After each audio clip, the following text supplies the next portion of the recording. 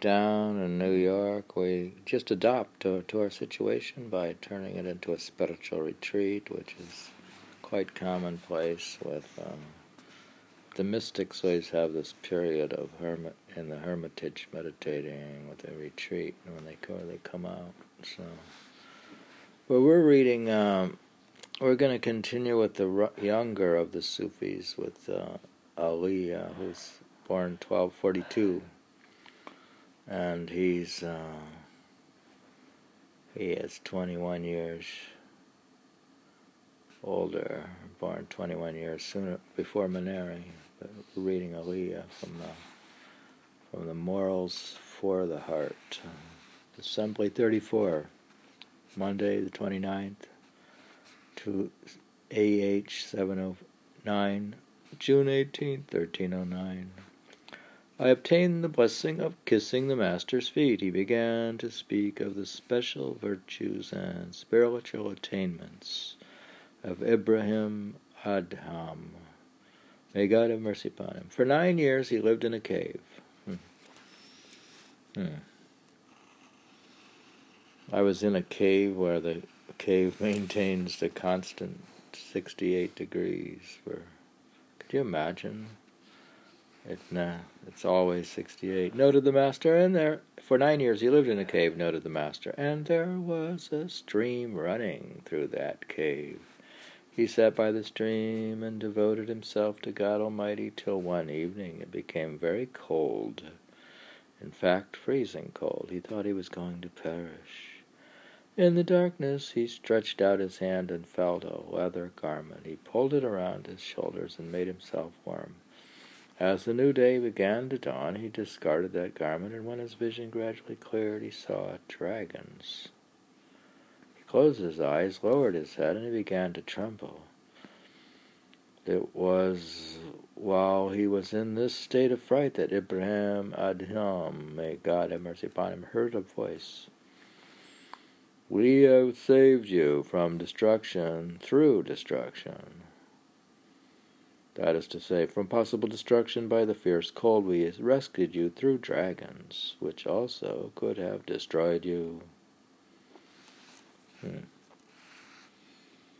From destruction through destruction. After that, the Master recalled the incident of another dervish who had experienced a similar miracle. This is a karama. He had fallen into a pit, and there was no rope to pull himself out. He was on the brink of destruction. Suddenly he saw something resembling a rope which had been lowered from above into the well. He recognized it as a way to save himself. He grabbed it and was pulled out of the water. When his vision gradually cleared, he saw that it was a lion which had lowered his tail into the pit. Again he heard the same message. We have saved you from destruction through destruction. Goodness. You think like cures like in homeopathic medicine? We are cured by destruction. And he continued to speak of the miracles, the karma of saints. Quote, there was once a blind saint. An adversary came and sat down in front of him, wanting to test the saint. To himself he thought, quote, since this person is blind, there must also be some defect in his inner person. Turning to the blind man, the adversary started to ask, quote, what is the sign of a saint? But as he was asking the question, a fly came and alighted on his nose. The man swatted it away, but it came back. He swatted it again. The third time this happened, and in the meanwhile he managed to ask his question. The least of the signs of the saint, replied the blind man, is that no flies alight on his nose.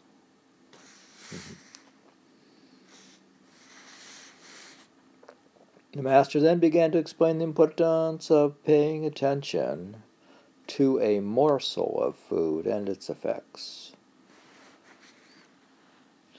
Now, a morsel is not a big piece, is it? Would you think a morsel is small? Paying attention to a morsel of food and its effects. In French, it's morsel. A morsel is softer? Morsel, it's a piece. A piece of food. Quote, there was once a youth who presented himself to Abraham Adham, may God have mercy upon him, and became the latter's disciple. So totally immersed in the worship of God was he that Abraham Adam became amazed at his obedience and devotion. The saint scolded him, saying, this lad is just beginning the life of a sufi, and yet his feats of obedience put me to shame.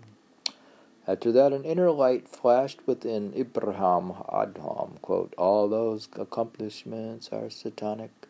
That youth is eating food unlawfully earned, and hence Satan is flourishing through his acts of obedience. When the situation was made known to Abraham, he said to that lad, quote, take your nourishment from the same food that I am eating. And the youth did as he was directed. The food appropriate for dervishes, which Abraham Adam was eating, he paid for by carrying and selling wood. Youth began to eat food purchased by the same kind of labor. That baseless obedience he formerly practiced was gradually displaced by his new devotion, even to the extent that he began to say the canonical prayers with genuine effect. Finally, he accomplished the true work of Sufis and returned to his origin, that is, he attained salvation at death. Added the Master, it was for the benefit of his disciple that Abraham Adham disclosed this secret, which is the secret of all secrets in attaining blessings. Every sheikh must perform a similar function, but, quote, he concluded, quote, total sincerity, Sidqa, S-I-D-Q, is necessary to obtain even a small amount of true devotion. Total sincerity is necessary to obtain even a small amount of true devotion. Next, the Master spoke about the reward for self-denial. Quote, Shah, Juja, Suja, Karmani, may God have mercy upon him, did not sleep for 40 years. After 40 years, he fell asleep one night and saw Almighty God in his dream, and after that time he made plans to sleep, so that he might again enjoy such a dream. One day, a voice from the unseen proclaimed, quote, that delicious dream that you had was a reward for your continual wakefulness during 40 years. The Master then spoke about the accumulation and expenditure of worldly goods. Quote, the tradition of the Prophet, peace be upon him, had been handed down in two versions. One, permissible earnings should be accepted, and interdicted earnings would lead to torment and punishment in the next world. And two, both permissible and interdicted earnings would lead to torment and punishment. Now, torment and punishment as the consequence of interdicted earnings is self-evident, but torment due to permissible earnings requires explanation. The wage earner would be required to stand erect in the noonday sun of resurrection. He would be made to give an account of what he had earned and from what sources and with what result. This tradition, namely that one would be accountable for both permissible and interdicted earnings, has been attributed to the commander of the faithful. Allah, may God show favor on him. The Master next began to talk about spiritual masters who did not accept money. Quote, there were conditions attached to accepting and expending money, unquote, he explained. One, quote, one should accept money only if one thought it was merited.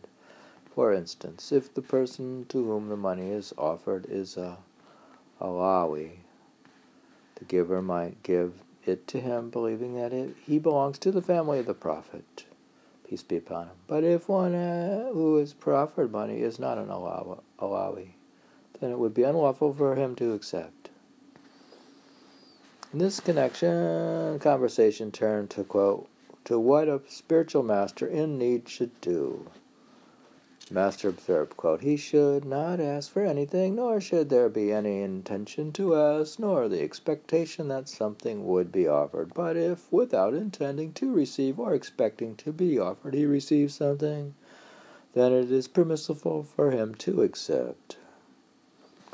He told a story to illustrate this point. Quote, "A pious man used to say, quote, I will never ask anyone for anything, nor do I expect to receive anything from anyone. Yet if someone offered him something, he did not hesitate to accept, even if the giver was the devil himself." The Master then smiled, noting that the holy man had said something to this effect in order to make it known to what extent he did not care who was the giver or from whom the money was offered. His chief concern was to indicate that he expected nothing from no one. The Master next commented on one of the major traits of the prophets, blessing be upon them all, namely that at the time of his death each prophet was given the choice of staying longer in this world or departing at once. When the last moment arrived for Prophet Muhammad, peace be upon him, it occurred to Aisha, may God be blessed with her, be pleased with her, that she should inquire whether the Prophet, maybe peace be upon him, wanted to linger a few more days with his companions and wanted instead to depart to the next world. Pondering this issue, she visited the Prophet, peace be upon him, and looked intently at him. The Prophet, may blessings and peace be upon him, declared, "May I depart with the prophets, the righteous, the martyrs, and the virtuous, O most merciful of those who grant mercy."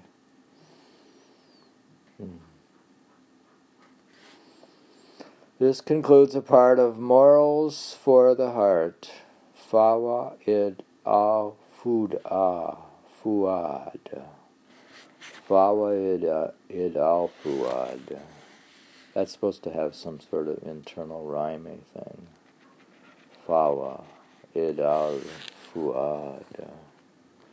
That's the Persian name of this book, Morals for the Heart, which I wrote within a period of 1 year and 5 months from the beginning of Saban 707 to the end of Du al-Hijjah AH 709, and if God, the exalted and glorious, wills, whatever more I hear of the precious words proceeding from the Master, I will record in the same fashion. Quote, with assistance from God Almighty, Hassan may meet with success. See, this writer is Amir Hasan. He's a disciple of the Sheikh. This is a spiritual discourse book that was supposedly edited and checked by the Master himself. So it's an early version of spiritual discourses.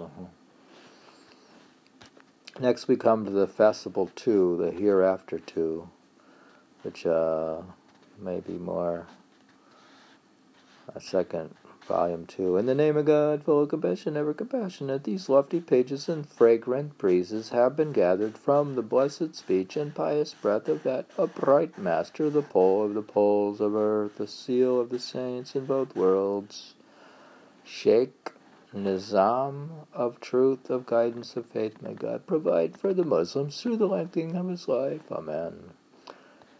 In like manner, I have previously recorded some bits and pieces and binding them together, called that volume Morals for the Heart, Fawa'id al-Fu'ad. I am hopeful that the reader, together with the writer, will achieve the collective benefit of both worlds, if God the Unique wills it. I give to friends these pages, for now my book is done. Of those who hope, count Hassam Allah Sizzi as one. Section 2, Assembly 1, Wednesday, April 1, 1310. I obtain the benefit of kissing his feet. Conversation turned to leaving the company of people. This is maybe going into a stay-in place. He's going into quarantine, or leaving the company of people. On his blessed lips came the remark, in the days of my youth I had sat and fraternized with people Always the doubt lingered in my mind, how can I escape from these people, even though they were scholarly men and I too was engaged in research? Aversion to their company haunted me so much so that many times I would say to my friends, I don't want to be among you. I have been like your guest for a few days, nothing more. Interjecting, I asked the master, quote, did this take place before you became attached to Sheikh al-Islam Farid Amir? That's Baba Farid. May God sanctify his lofty secret. Yes, it did, he replied. That's before he met Farid. Assembly 2, Wednesday 27, 709, April 28, 1310. I obtained the good fortune of kissing his feet. Conversation turned to disciples visiting their master. The central issue was, how often should they make such visits? From his blessed lips he recounted 3 times, once each year while he was alive. 3 times, once each year while he was alive. I have gone to visit Sheikh Islam Farid of Truth, of Law, of Faith, Farid Ad-Din, may God sanctify his lofty secret. And then he added, quote, after his death, I had gone 7 other times, or was it 6, ? In all likelihood, I had gone 7 times. Yes, to the best of my recollection, during his lifetime and after his death, I visited him a total of 10 times. After that, he observed that Sheikh Jamal ad-Din Hansawi had made 7 visits from Hansi, and then he spoke about Sheikh Najib ad-Din Mutawakkil and his visits. Quote, after his first visit, at the time of departing, he requested the Sheikh to recite the first chapter of the Quran, Surat al-Fatiha, in order that he might return again and again have the benefit of kissing his hand. The Sheikh replied, quote, there is no need to recite the Fatiha. You will come again many times. After that, he did return 18 more times, and on the 19th visit, he asked the Sheikh to recite the Fatiha, as he had on his first visit. Quote, at that time, quote, pleaded Sheikh Najib ad-Din, you had replied, I will come and visit you many times again. From then till now, I have visited 19 times. I request you to recite the Fatiha that I might visit 1 more time and make the total number of my visits 20. Sheikh Farid remained silent. Sheikh Najib ad-Din assumed that Sheikh Farid had not heard what he said. He repeated his request. Still the Sheikh did not reply. Finally he got up and left, and after that the two never met again. Then the conversation turned to Sheikh Baha'u'ddin Jakaria. May God have mercy upon him. The Blessed Master spoke about the meeting of Sheikh Baha'u'ddin with the Sheikh of Sheikhs, Shahab ad-Din Suhrawardi, Suhrawardi,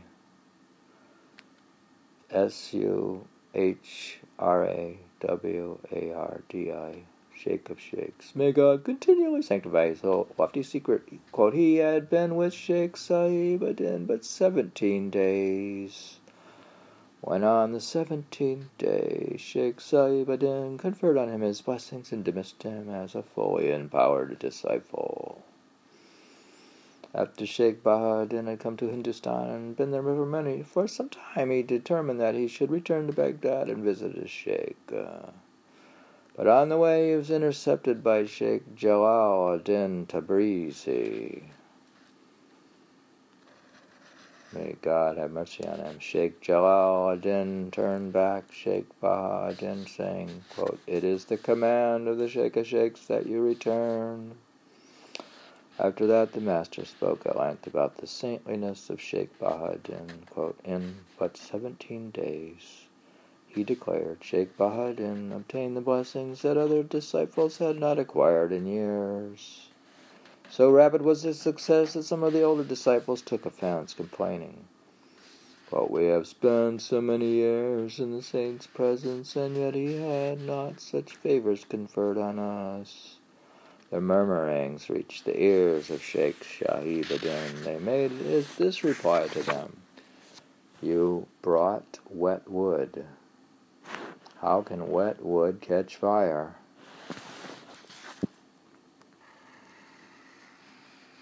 But Shakaria brought dry wood. With one puff, he went up into flames.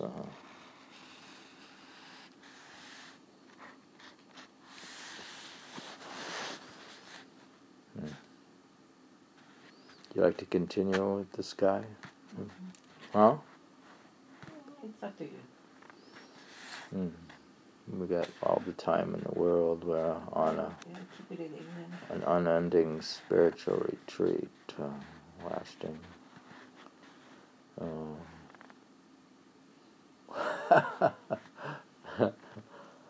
We're in permanent retreat, retreating.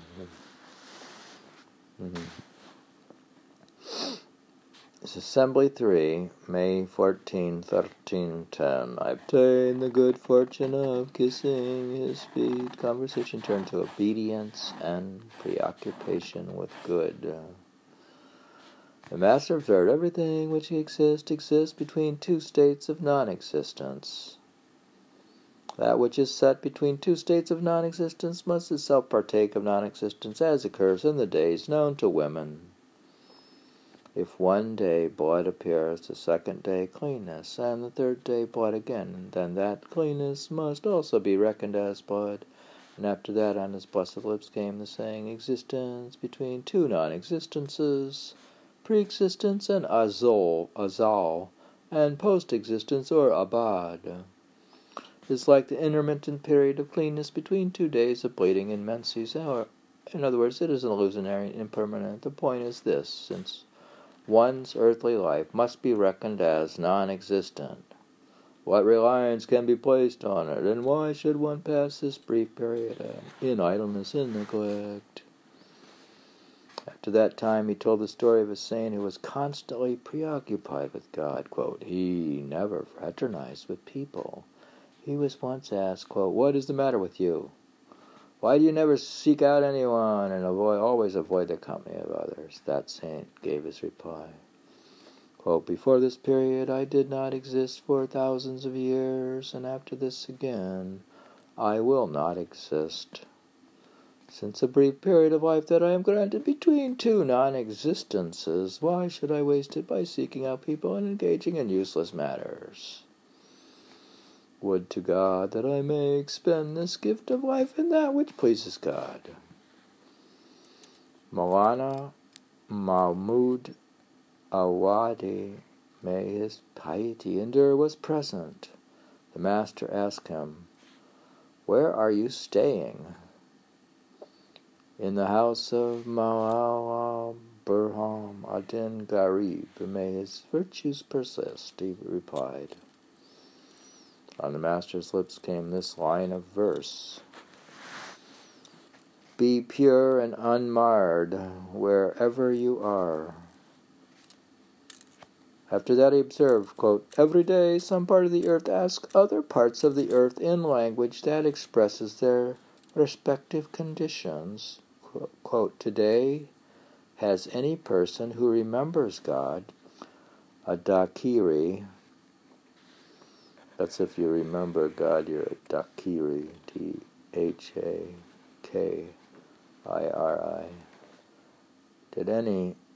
Today did any person who remembers God, a dakiri, tread upon you, or any grief-stricken person, or someone pain-afflicted? Question mark. Most reply no. But if the reply is yes, then that portion of the earth on which such a holy one has tread assumes pride of place over the others.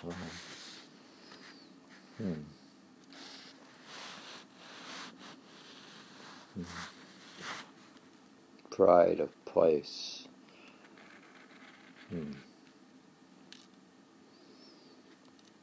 Assembly 4, in Section 2, Wednesday, May 26, 1310.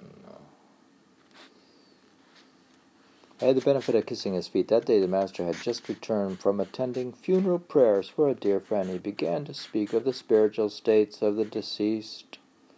Quote, he was an upright man of high morals, and he expended money for noble ends. He never meddled in others' affairs.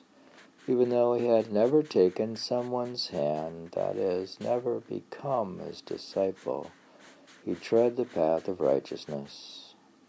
After that, on his blessed lips came the remark, quote, when a man acquires knowledge, he becomes noble, but when he acts obediently, his world becomes still better.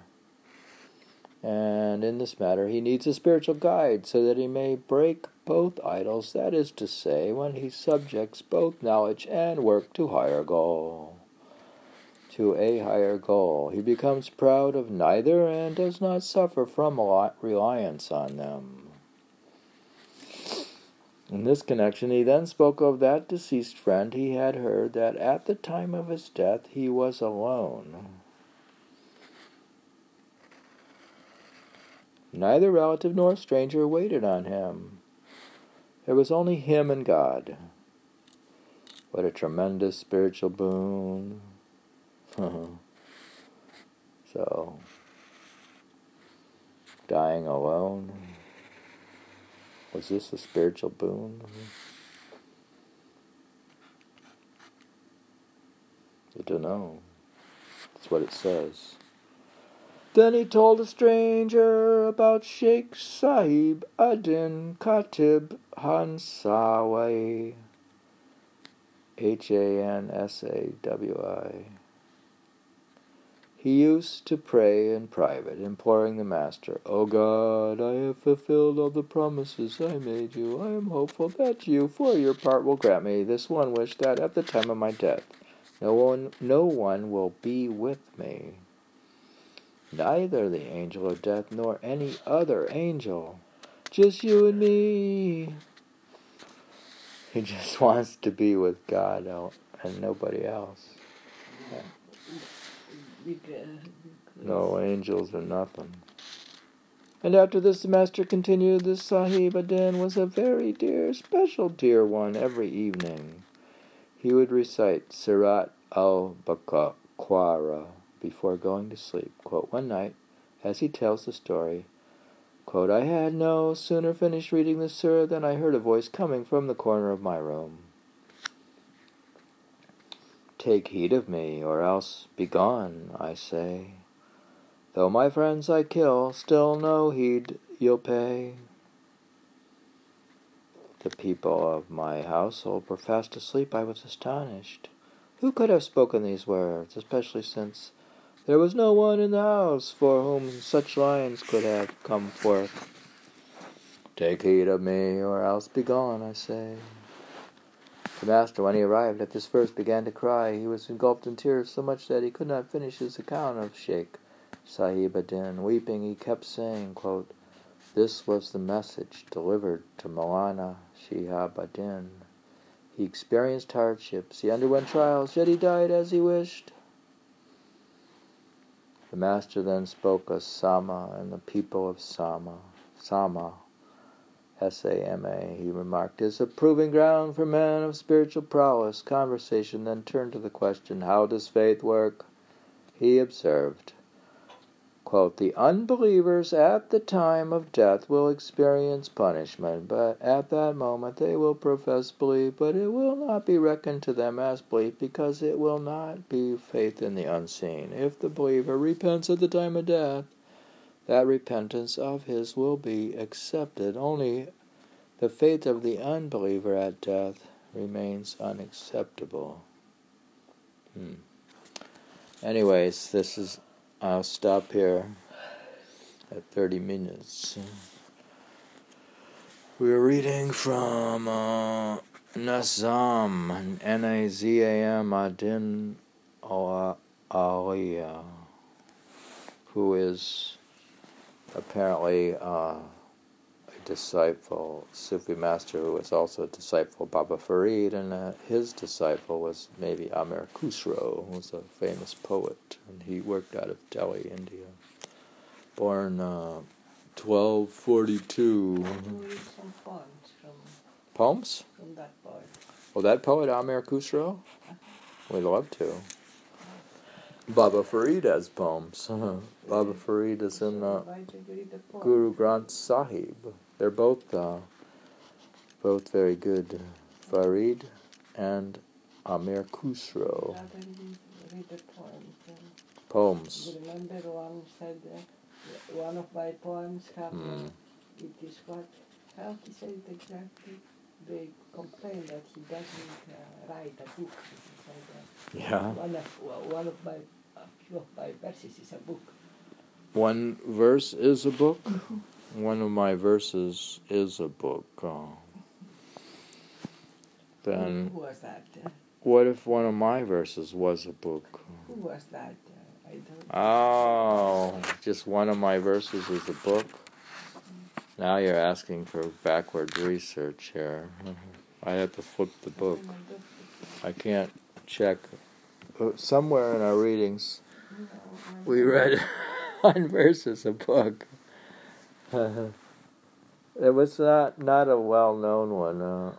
I'd have to look it up. It's not one of these two guys. It's somebody within the... One of my verses is a book. They ask him why he didn't write more books, right? So. Do you remember the names of those poems now, of those poets now? Do you remember? The names of the poets I read? If you just named. That I just named? Mm-hmm. Do I remember a poem? Do you remember their names? Who? Baba Farid or Amir Khusrau? Yeah, both of them. Do I remember them? Do you remember them to look for poems? Do I remember their poems? No, remember the names so we can look for poems. The names of the poems. No, the names of the saints. The names of the saints, of course I remember them. How would I say their name? Okay.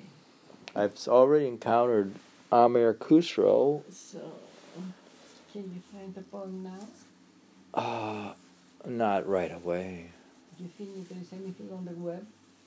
It probably is. Why do you look there? Why don't I read Maneri and switch Okay. to the other guy? Alright. We could find that later. Okay.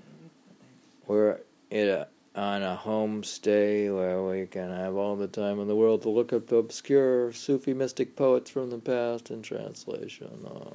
The purpose of the internet. They're not obscure. They're not obscure. The purpose of the internet is We just... are blind. The whole purpose... That's why they look obscure to us, because they're blind. The purpose is to surprise old manuscripts of Persian Sufi poems. That's the whole purpose. There isn't much else. I just What? Did you What? I said? You said obscure poem. They're obscure. Yeah. And what did I say? Well, they're not obscure. Maybe obscure to, like... What did I say? They're famous. I don't know what you said. I said they're not obscure. We are blind. We are obscure. No, we are blind, so we see it obscurely. Do you understand? Well, they're not You obscure. read so much, David. You understand so little. I didn't say they're not obscure to No, you didn't understand what I meant by what I said. Do you still understand, or you still don't? They're obscure if you don't understand them. Yeah, it's something you can see it well. If you don't know it at all, you're blind to those things. Well, do you know where they are and where to get them and what their names are? No, I just commented on the word you use, obscure. Oh, well, they're not well known by like Americans or something. All right, yeah, that's better. Well, not. It's only maybe not even 1 out of 100. They're like reading Sufi poetry. I mean, the people know. People are reading Rumi, so Okay. most people know Moana Rumi Yeah, not well known, but and the Masnavi. Okay, so that's... I didn't... He's not obscure, let's say. Okay, that's better. What? Amir Khusrau is not a real obscure either. He's pretty famous, and so is Baba Farid. But some others may be more obscure. Less known, I would say. Less known. These two are not that well known. They weren't known to me until now. But like I said, they're like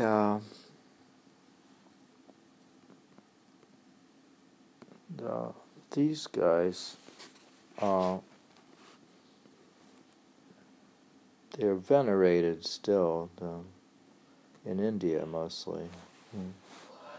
They're venerated in India. These two probably are. They're both from India. But anyways, I'm going to switch to the other guy. Next reading is Maneri. This was, yeah.